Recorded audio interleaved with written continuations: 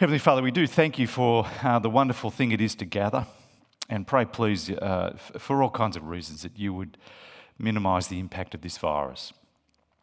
Please that, Lord, you might make it possible for health and safety to come to our community, that the gospel may flourish amongst us, and that you might enable churches to be able to gather. We thank you for this opportunity today, but pray for much, much more of it, that things would ease safely, we pray, for your glory and our good. Amen. Well, I want to talk to you about clarity. I want to talk to you about how to think about life, but think about life with clarity. I think clarity is one of the most important things you can have in life, making sense of what life is about and where you're going.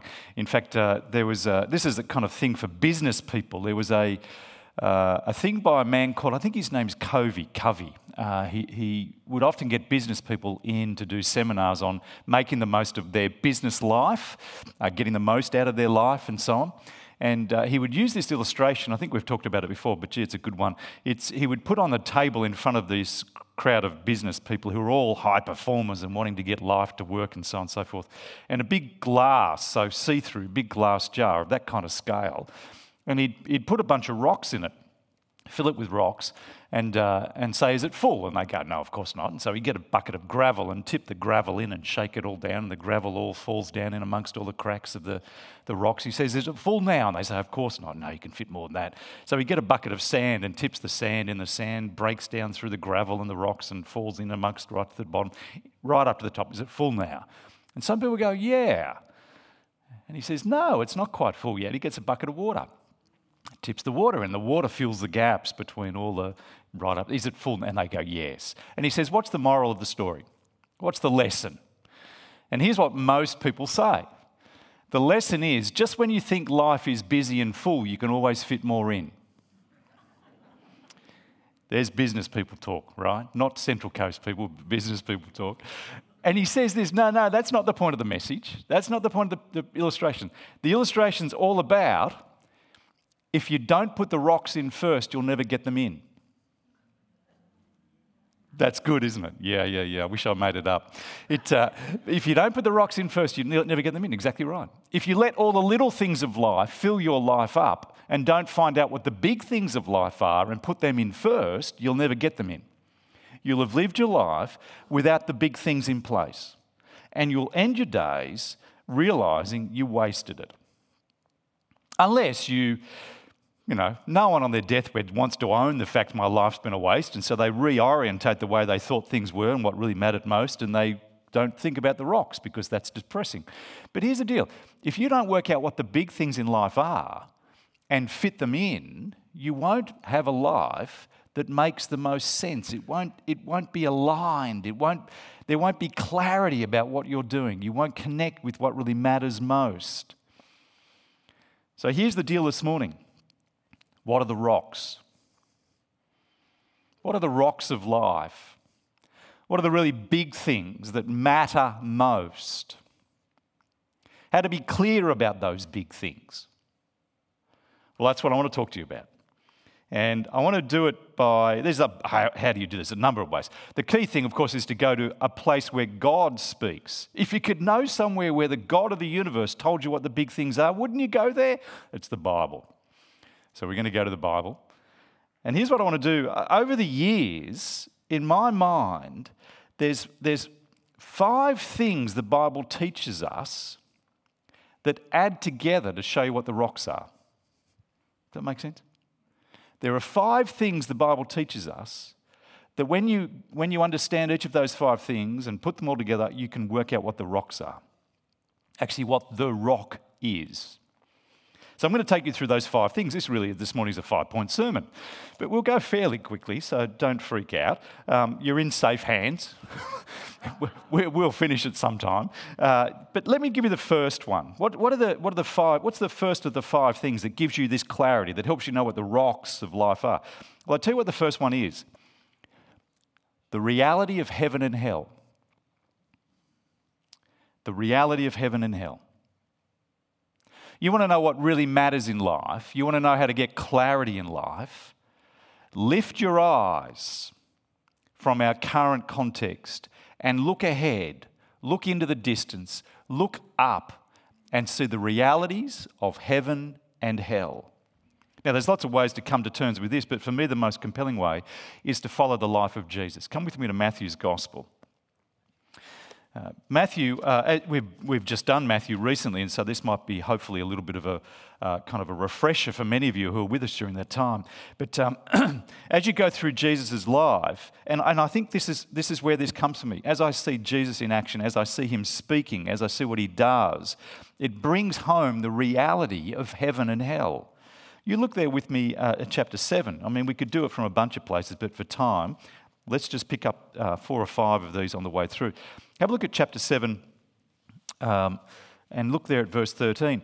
Enter through the narrow gate, for wide is the gate and broad is the road that leads to destruction, and many enter through it. But small is the gate and narrow the road that leads to life, and only a few find it. Now you think with me. So enter through the narrow gate, for wide is the gate and broad is the way that leads to destruction. What's he talking about? Hell. And he's saying there are many on that path. But enter through the narrow gate, because it's only the narrow gate, small is the gate and narrow the road that leads to life. And only a few find that. Now straight away, this is in the Sermon on the Mount. This is the very first major chunk of teaching Jesus gave. And what's in his mind? What is he thinking about? What is he concerned about? I'll tell you what he's concerned about: future reality. Something that's not here yet, but is coming. The reality of judgment and blessing. Heaven and hell. Some, he says, many will face eternal condemnation. Some will be ushered into life. Few. Not all. There'll be a division. And he says to the crowd, make sure you enter through the narrow gate, where that is the only path to life. Now, if he of course will be the narrow gate. It's him. Come with me to Matthew chapter 10, verse 28.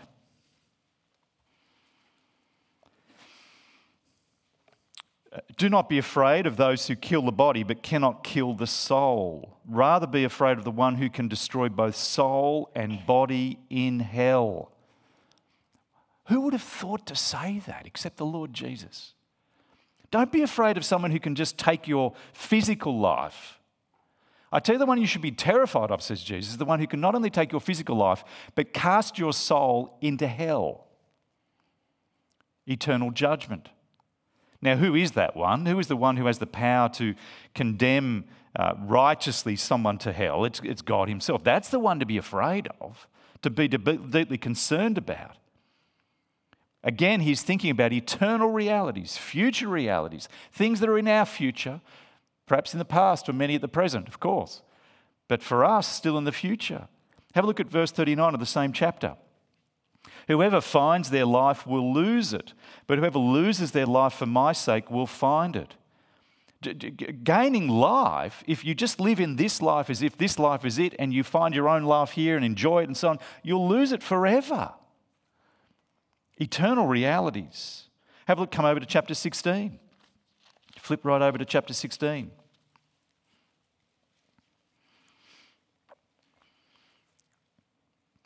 Verse 25 repeats the idea. Whoever wants to save their life will lose it, but whoever loses their life for me will find it. What good is it for you to someone to gain the whole world yet forfeit their soul? Or what can anyone give in exchange for their soul? What good is it to gain that? I remember hearing these words when I was 17 or something, and it profoundly cut through. Finally, in light of eternity and the reality of heaven and hell, what does it matter what I gain here in comparison to those realities? You come across to chapter 18. Chapter 18, verse 8. If your hand or foot causes you to stumble, cut it off, throw it away. It's better to enter life maimed or crippled than to have 2 hands and 2 feet and be thrown into eternal fire. If your eye causes you to stumble, gouge it out and throw it away. It's better to enter life with 1 eye than have 2 eyes and be thrown into the fire of hell. What makes someone talk like this? That they're captivated by eternal realities. It's better to lose a limb now and be living life limbless with all the struggles that brings than find yourself whole and in hell. Because one is so deeply, deeply serious. His concern constantly is this future reality, heaven and hell. It's so massive and so serious to Jesus that it just percolated through all of his teaching. It brought clarity to the things he said, what matters most, what are the rocks of life. We looked at chapter 24 and 25 a couple of weeks ago, or some months ago, I guess no, but 20, which is dedicated to this whole teaching about his return and the judgment that will come and the seriousness of that. You know, there are monumental realities in our future. Massive realities in our future. One of the things about growing up, one of the things about maturing as an adult, is you move from living for today and you start thinking about the future and how that impacts today. I remember years, I don't watch Homer Simpson. I haven't watched Homer Simpson for years. We tried to stop our kids watching it until I realised it was actually quite educational and helpful. But there was an episode of Homer Simpson where he was given a deal. I think it was a chocolate bar vending machine and a candy bar thing, an American thing. And it said, you can have one chocolate bar now or 1,000 tomorrow. Which do you want? And Homer went, one now, 1,000 tomorrow. One now. It was a genuine challenge. And he went, which one did he go with?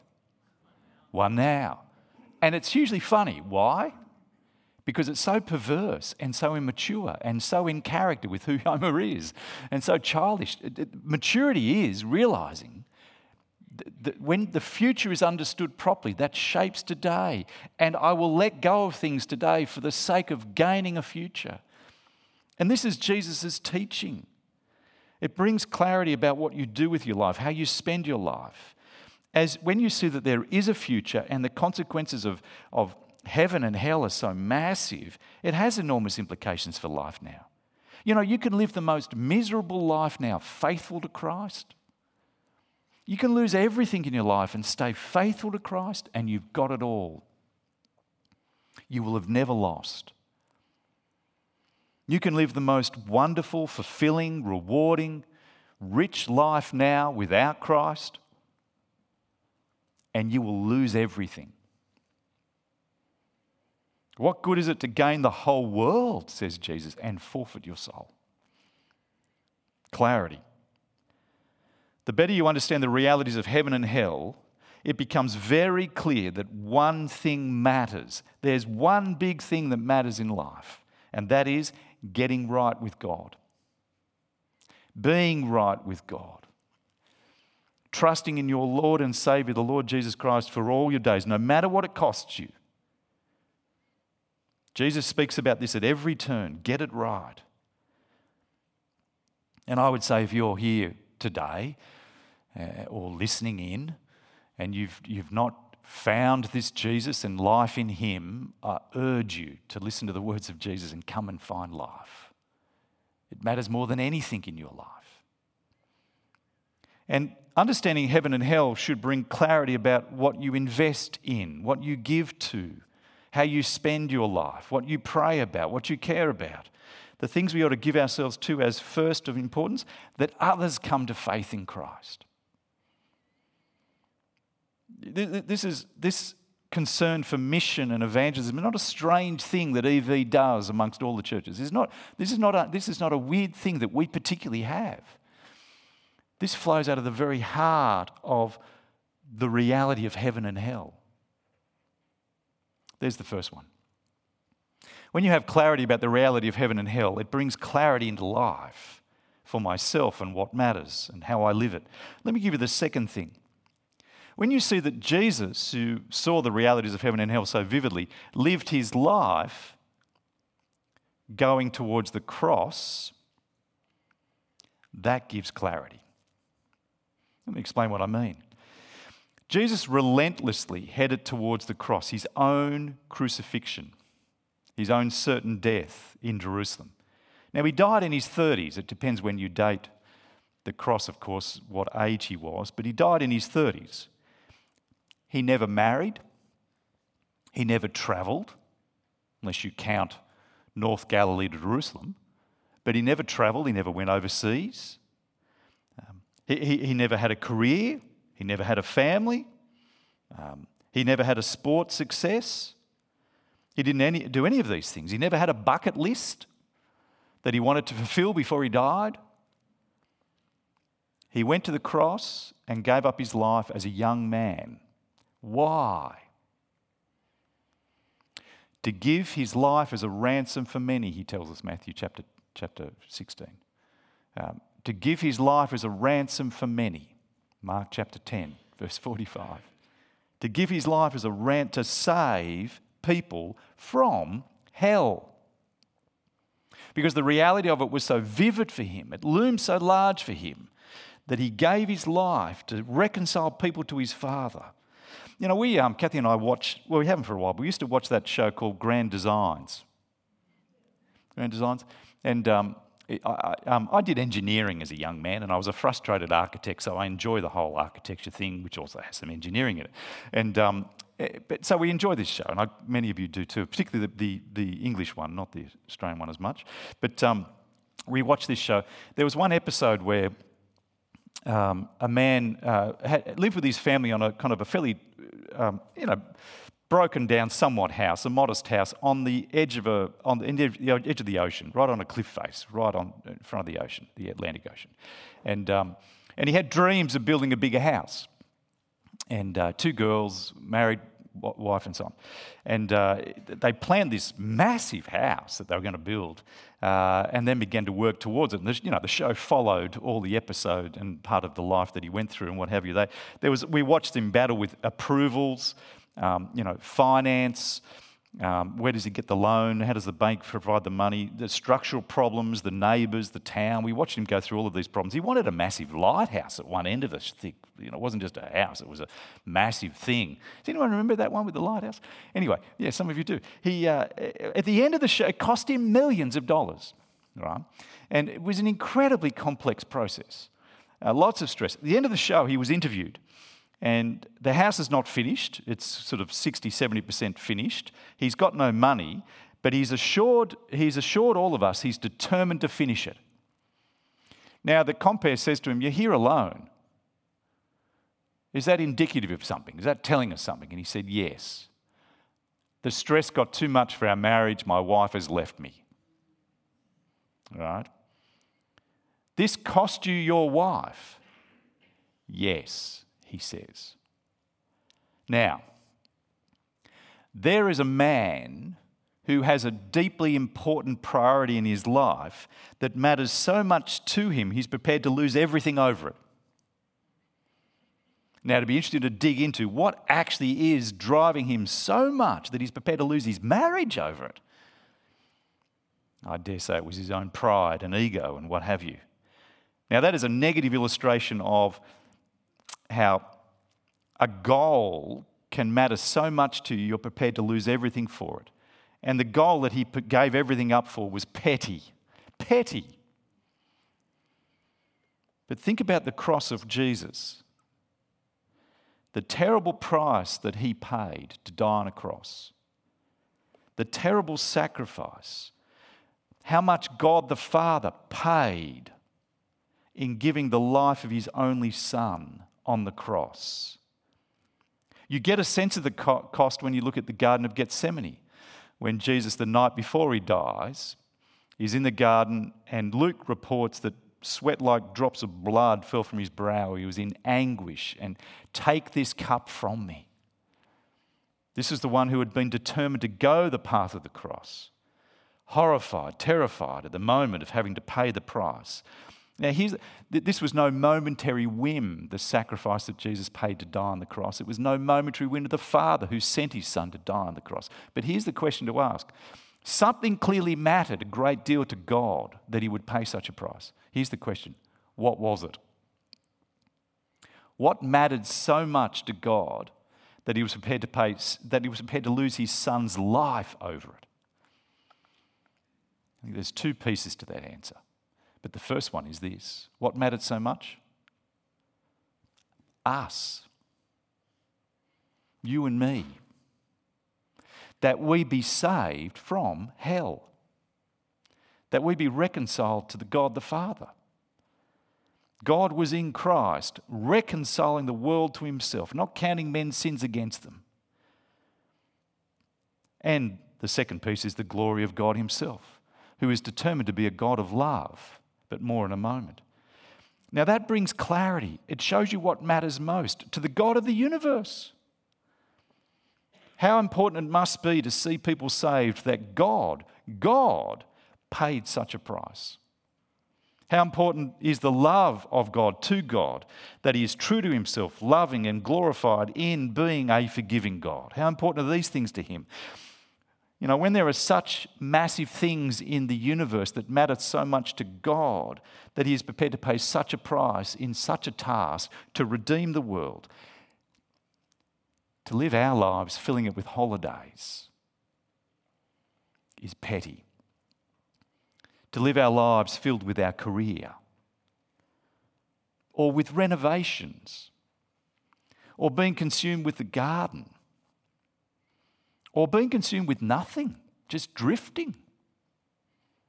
In light of massive things that are about in our universe, where God pays such a price because heaven and hell are so real. You know, the cross, so the first one, the reality of heaven and hell. The second one is looking at the cross. The cross brings clarity to life, what matters most, what God is prepared to pay. And I'll tell you what it also does. It brings clarity to every other good deed. Let me explain come with me to Mark chapter 1. I'll show you what I mean here. This is worth looking at because it's, all of it's worth looking at.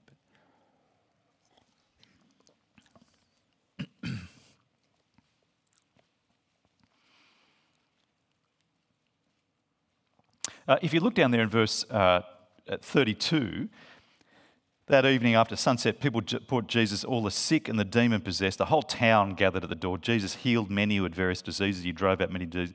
He healed everybody. Every sick person who came, bang, healed. Verse 35, he went off then, while it was still dark, to pray. Went off to a solitary place. Verse 36, his companions came looking for him. When they found him, they exclaimed, "Everyone is looking for you." Now, why do you think everyone's looking for him? Because this man actually heals people. Whoever's sick in the ancient, you don't have the medical system. If you're sick and you find a guy who can heal you, everyone's there. But look what he does, verse 38. Let's go somewhere else, to the nearby village, so I can preach there also. That's why I've come. Do you see what he's just done? He has left a crowd of sick people. He's left a crowd who wanted to be healed. He's walked away to preach the gospel, because that's why he came. You know, there is a priority that's evidenced here. Add it to the cross. Jesus dies in his 30s on a cross. If he'd stayed until he was 80, think of the good he could have done. The healing, the righting of injustices, the fixing of every problem. He could have stayed till he was 80 doing much, much good, but he dies in his 30s. Why?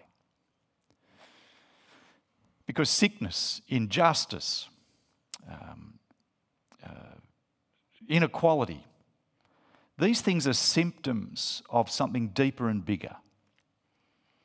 And until you deal with the symptom, you'll never deal with those. Do you know the doctor who deals with, correct me later if I miss it, but the doctor who deals with cancer, there are likely with some cancers many symptoms that emerge. But the doctor who just spends all their time working on the symptoms and never actually diagnoses the cause and goes to the treatment that fixes the cause is a doctor without compassion. He's a foolish doctor.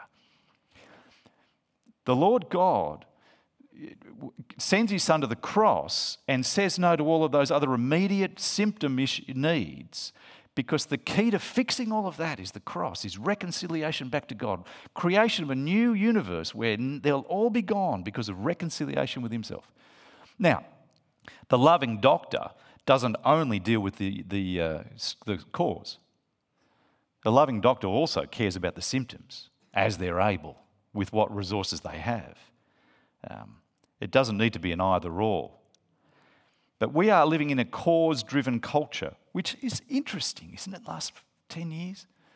People are right into causes and justice and so on. There's something quite wonderful, but naive and potentially rebellious. The naivety, of course, is imagining we have got the solutions. But I tell you what, I want to applaud people who are trying to do some good. And you want to do as much good as you can where you are. But the cross gives the final answer, the larger answer, the salvation of men and women in preparation for a new creation. Reconciliation to God is the chief issue. The cross tells you that. Heaven and hell. When you look at the cross, you get clarity about what matters most in life. Let me give you the third one. God's vision. God's vision. You know, we're not left trying to work out what matters most to God. The cross tells you what matters most to God, reconciliation of men and women back to himself, to be prepared for a new creation. But you don't have to guess that. God actually tells us what matters most. Chase it up later for time. We haven't got time to go. But Ephesians chapter 1, verse 9 and 10. Ephesians chapter 1, verse 9 and 10. God says to us, here's what I'm about. Here's what matters most. It's bringing people united back into Christ. It's uniting everything in Jesus. It's summing up everything in Jesus. It's reconciling people back to Jesus. That's what God cares most about. And by the time you come to chapter 4, we'll look at this next week. By the time you come to chapter 4, what matters most is that people are reconciled to God and matured into the full measure of who Jesus is. Which, if I might just cast it for us, what God cares about is saving people from sin fully. Saving people from the penalty of sin, hell, and saving people from the power of sin, godliness. He wants us to have full salvation. Salvation from the penalty and judgment of sin, and salvation from the consequences of sin in our life. That's what matters most. God tells us this in his vision statements, if you like. There's the third one. See, first, the reality of heaven and hell. The nature of the cross itself gives you clarity about what matters most. And God's expressed vision statements about what matters most. Let me give you the fourth one. Love. When you understand love, it brings clarity. You see, all of this is the cross. God's vision is driven by love.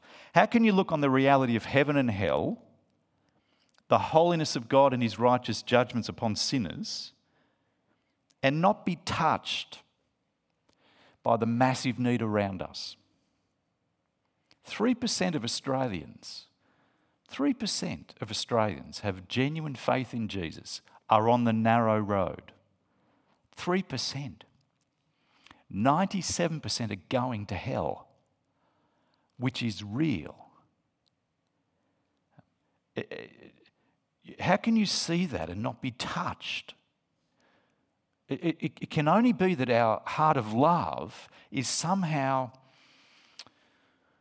corrupted, is somehow not as attuned as it ought to be. That we get moved by puppy stories. We get moved by animals who get caught in an ice flow and get lost, and we're teary about that. But around us, 97% of the Central Coast is going to hell, and we don't even notice it. Now, partly the problem is the problem of the eye, actually. Part of the problem is that one I can see with my eye, and the other one's only an idea I've heard about. That's part of our challenge. The problem with being a visual society is that it's impossible actually to give me a visual of the spiritual reality of a human. But I tell you, if you had the eyes to see what was in the human soul and what was awaiting that human soul, I trust under God we'd have the softness of heart to be aroused to immense compassion and love and desperately want to preach the gospel. See, love, a person of love, a person of true love, who finally does see the lostness of the world around us, their future state, the future state of our friends and family, the offence that sin is to the glory of God, and not want to do something is not a person of love. But that's our God, a God of love, who so loved the world that he gave his only Son. This is a quote from many, many years ago, centuries ago actually. It's from a book called Reformed Pastor, and it's a longish quote, but and he's speaking to ministers. He's speaking to people like me, and I feel it very intently, but it applies to all of us. So can you bear with Old English? Listen to this quote, settle in, it's a longish one.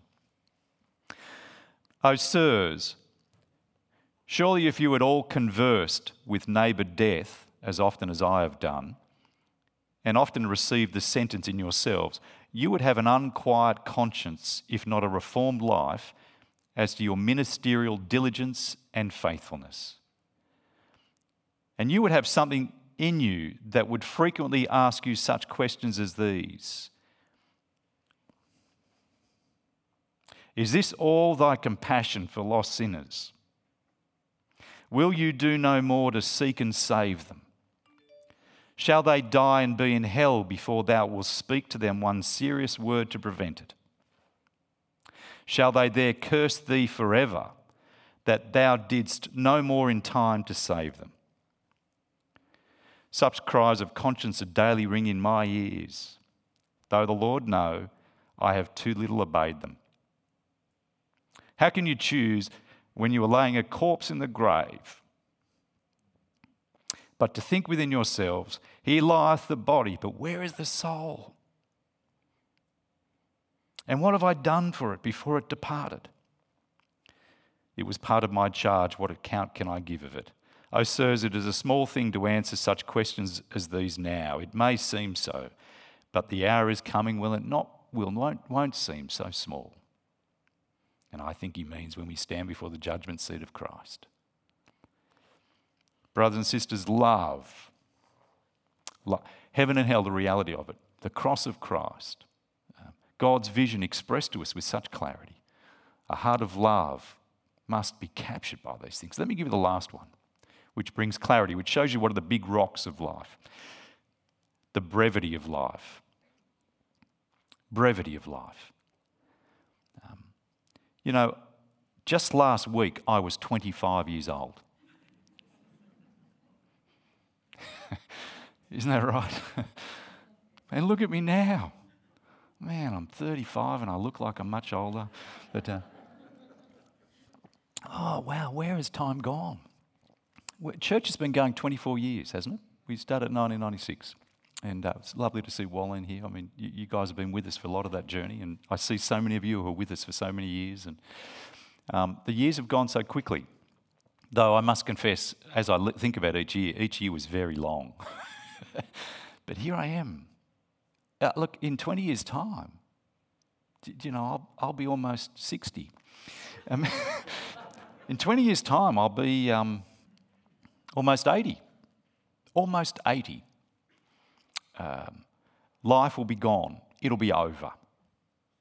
I won't get it back again. I only get one life. And it's here so quickly and gone so quickly. What am I going to fill my days with? What am I going to fill my life with? What am I going to do with my life? One life.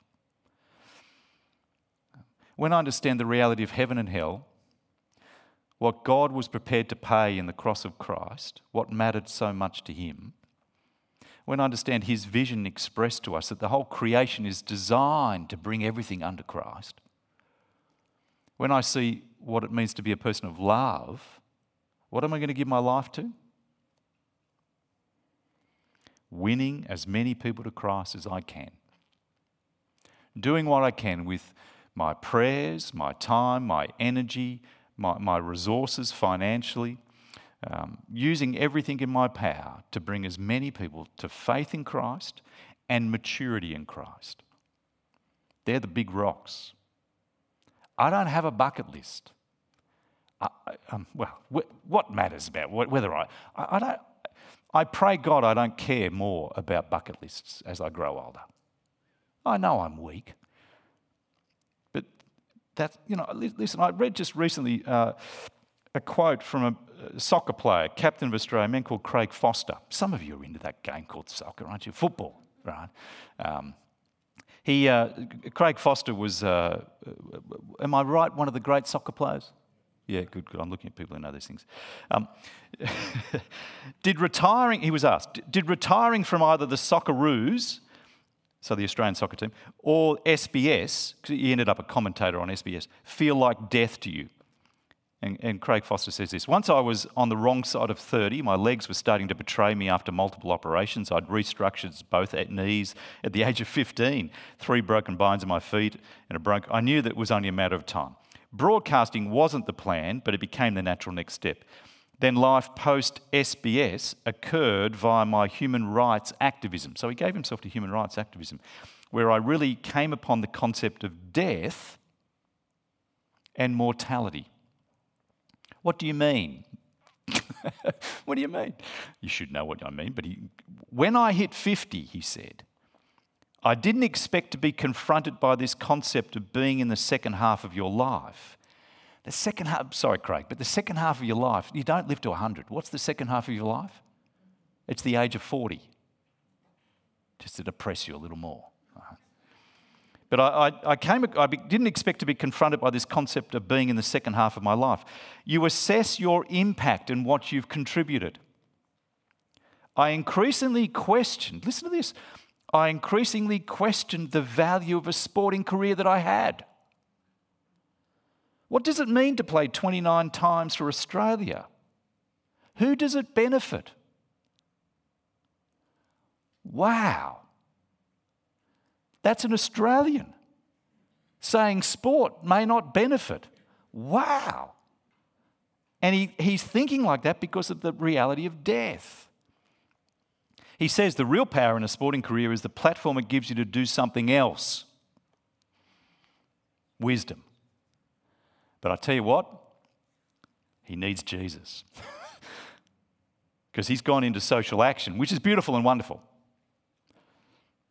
But when you understand the reality of heaven and hell, when you understand the cross of Christ, what God paid, how much it mattered to him to save people from hell, when you understand the vision that he has for the universe around us to bring all things into Christ, when you understand love, you have a heart of love, and you see how brief your life is, there's something more important than even, as good as it is, social activism. You know, we are blessed to be in this together. Here we are as a church gathered, and it's beautiful and wonderful. Pray it grows. But last week I talked to you about what church is. What is church? It's an assembly. It's the gathering, the physical gathering of God's people. The physical gathering of God's people to hear him speak his word to us, that we might learn to revere him and be stirred. You remember Hebrews chapter 10? Be stirred to love and good deeds. Stir each other up to live differently when we walk out this door. To learn to serve him. To learn to know what pleases him. To learn how to live how we ought to live out there in the world. And how you ought to live out there in the world is by love. You ought to live a life of love, doing whatever you can. My next door neighbour is on her own, and I had a great opportunity just to mow her lawn. Now, I'm ashamed to say that's the first time I've done it. But there's just opportunities to love and care. But you think about church, because this is the heart of it. This is the heart of God's work in the world. From the beginning, 24 years ago, 20 people in a lounge room. That was it. We came together to hear God speak, to gain clarity, to see him clearly, to see what he was about, that we might learn to know what matters, what are the big rocks in life, and what are they? Saving people and maturing people. There it is, the big rocks. Saving people from hell, bringing them into a relationship with God, saving them from a life of sin, that they might grow to be like Christ, free from the power of sin in their lives. That's it. A lot has changed, but that has never changed. And pray God it never does. Everything we've done has been shaped by that big thing: make disciples. Gain people to faith, grow them in the faith. This building, it's just a building. But praise God, we've got it. Imagine if we were trying to do all of this back in Erina High School Hall. Imagine if we were trying to run the youth ministry we run imagine if we were doing the women's work, the men's work. Imagine if we were trying to do anything. Now, God's a God of miracles, but it's hard to see how we could ever have reached as many people as we've reached, except that we've been given these facilities. Praise God for them. The COVID clinic. What a great, when all of that came forward, Church Council was immediately of the view that we need to work out safety issues and so on. But if a church can't embrace this clinic, we're not worthy of being called followers of Christ. Do you see? But to have a facility that we could use for the cause of the coast, do you see, has been a wonderful, wonderful thing. Most days of the week, this place is full of people. Mostly in the mornings. The afternoon it goes quiet, everyone goes home and has a sleep. But most of the mornings it's full. Most evenings it's full. It's hard to get spaces. I've got a meeting in 2 weeks' time with someone who's trying to be arranged and we can't find a space here. Now, I'm not complaining, I'm just saying how wonderful. It's used all the time. We've been using it to bless people beyond us with conferences for ministry teams and so on. But the building is nothing. It's the place to house the vision that God has given us, a vision that emerges from those 5 things: the reality of heaven and hell, the cross of Christ, God's vision declared to us, love, and the brevity of life. The more you see those things, the clearer it is the big rocks of life. So my question to you this morning is, what are you about in your own life? What are you doing with your life? Don't waste it. And it's never too late to turn it around. Come to faith in Christ and give your resources for the cause of Christ. And one of the big things we need to keep working on is this building, that it continues to house the work for years, decades. I keep thinking 70 years. After 70 years, it's someone else's problem. Actually, after 30 years, it's probably someone else's problem, isn't it? But pray God he keeps using this facility for good, with a clarity about what matters most. How about I pray for us? Heavenly Father, we do ask, please, that you would give us clarity, that you would help us understand what are the big things of life, and that you would help us fill our life, put those things in first, and not ignore the other things, but help us put those big things in, please. Help us be shaped by these great truths, we ask in Jesus' name. Amen.